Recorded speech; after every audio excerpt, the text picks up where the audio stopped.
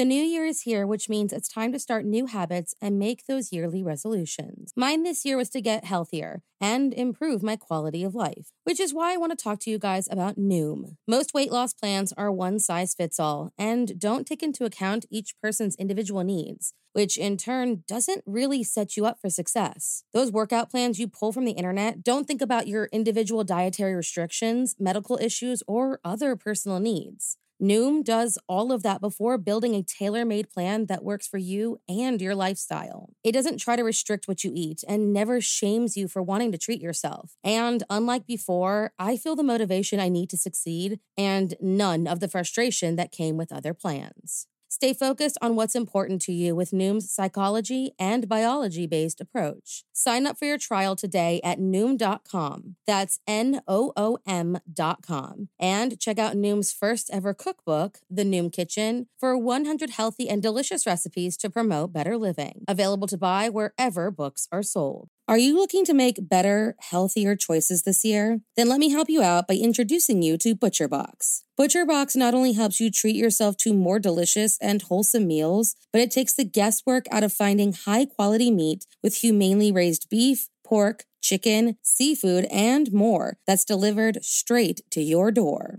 ButcherBox partners with folks who share their high standards and truly care about how animals are raised. Plus, they're B Corp certified, which makes me feel even better about my decision to be part of the ButcherBox community. ButcherBox is offering our listeners their choice of a weeknight meal essential: 3 pounds of chicken thighs, 2 pounds of ground beef, or 1 pound of premium steak tips for free in every order for a whole year. Plus, get $20 off your first order. That's right. New users will receive their choice of 2 pounds of ground beef, 3 pounds of chicken thighs, or 1 pound of premium steak tips for a year. Sign up today at butcherbox.com/morningcup and use code morningcup to choose your free offer and get $20 off.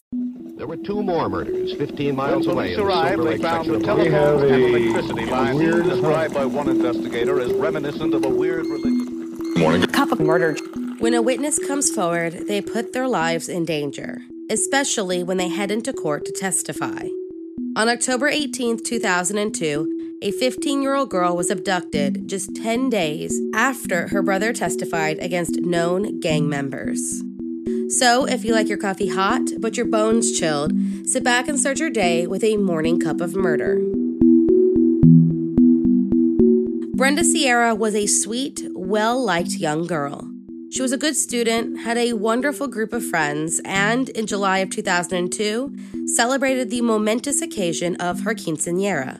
As her parents looked at her smiling face, having the time of her life, they had no idea that in a little over 2 months, that beautiful smile would be taken away from them.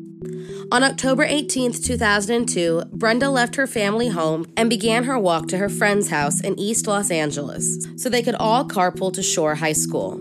Hours later, when she missed an appointment, her parents grew concerned. Her sister began calling friends, the ones who she usually rode with to school, and they said she had not shown up that morning. Panic rose in the Sierra family, and police were called while friends and family papered the neighborhoods with missing persons flyers. The next day, the body of a young girl was found in the San Bernardino Mountains, and on the 21st, they were positively identified as Brenda Sierra. She had been raped and severely beaten. Her cause of death was blunt force trauma to the head. Her family was understandably crushed. Who could have hurt their little girl? What could a sophomore in high school have done to incite such violence? A reward was announced, and police began their work to answer some of the questions. But as the community held vigils and those close to her mourned, the case grew cold. Years passed, and Brenda was absent from all of the important landmarks of her young life. Her friends go to prom without her, graduate without her, and begin going off to college, and her case remains at a standstill. Finally, in April of 2008, the case got handed over to the Los Angeles County Sheriff in hopes that they could breathe new life onto the frozen case. They announced an extension of the $150,000 reward and make it very clear that they will not give up until someone is brought to justice. But again, years go by with no updates to the case. Then a break came in 2012. On March 31st, deputies issue a bulletin seeking help to find 3 men in connection to Brenda's murder. And almost 3 years later, a woman named Rosemary Shavira was arrested in her home near Lancaster. Now, those who knew Brenda also knew Rosemary. The two were once friends and were in the same grade at the same school. So, what did the young teen have to do with Brenda's murder? Investigators filled in the blanks. According to the evidence they gathered, Brenda's brother was slated to testify against a boy named Eddie Shavira about an unrelated shooting at the time of Brenda's murder. Eddie, who was in custody at the time awaiting trial, called his fellow gang members and his little sister Rosemary and asked them to take care of the witness. Rosemary did know the Sierra family after all. So, on that day in 2002, Rosemary and her accomplices abducted Brenda Sierra on her walk, raped and beat her to death, and then dumped her body just 10 days after the trial. Her murder was not only retaliation for the testimony, but to show the rest of the neighborhood what happened when they cooperated with law enforcement. But the arrest 12 years later showed that law enforcement doesn't give up. On March 3, 2015, Rosemary Shavira was charged as police worked to charge the other suspects.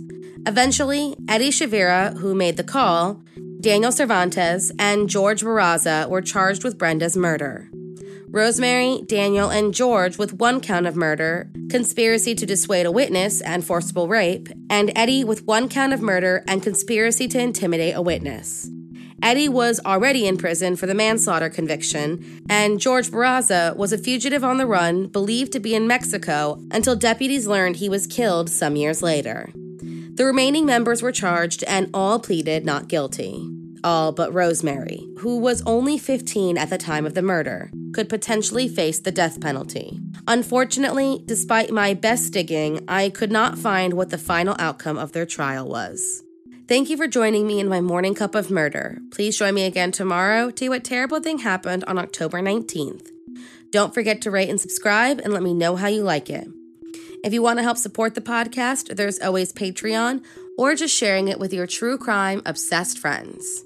And remember, stay safe.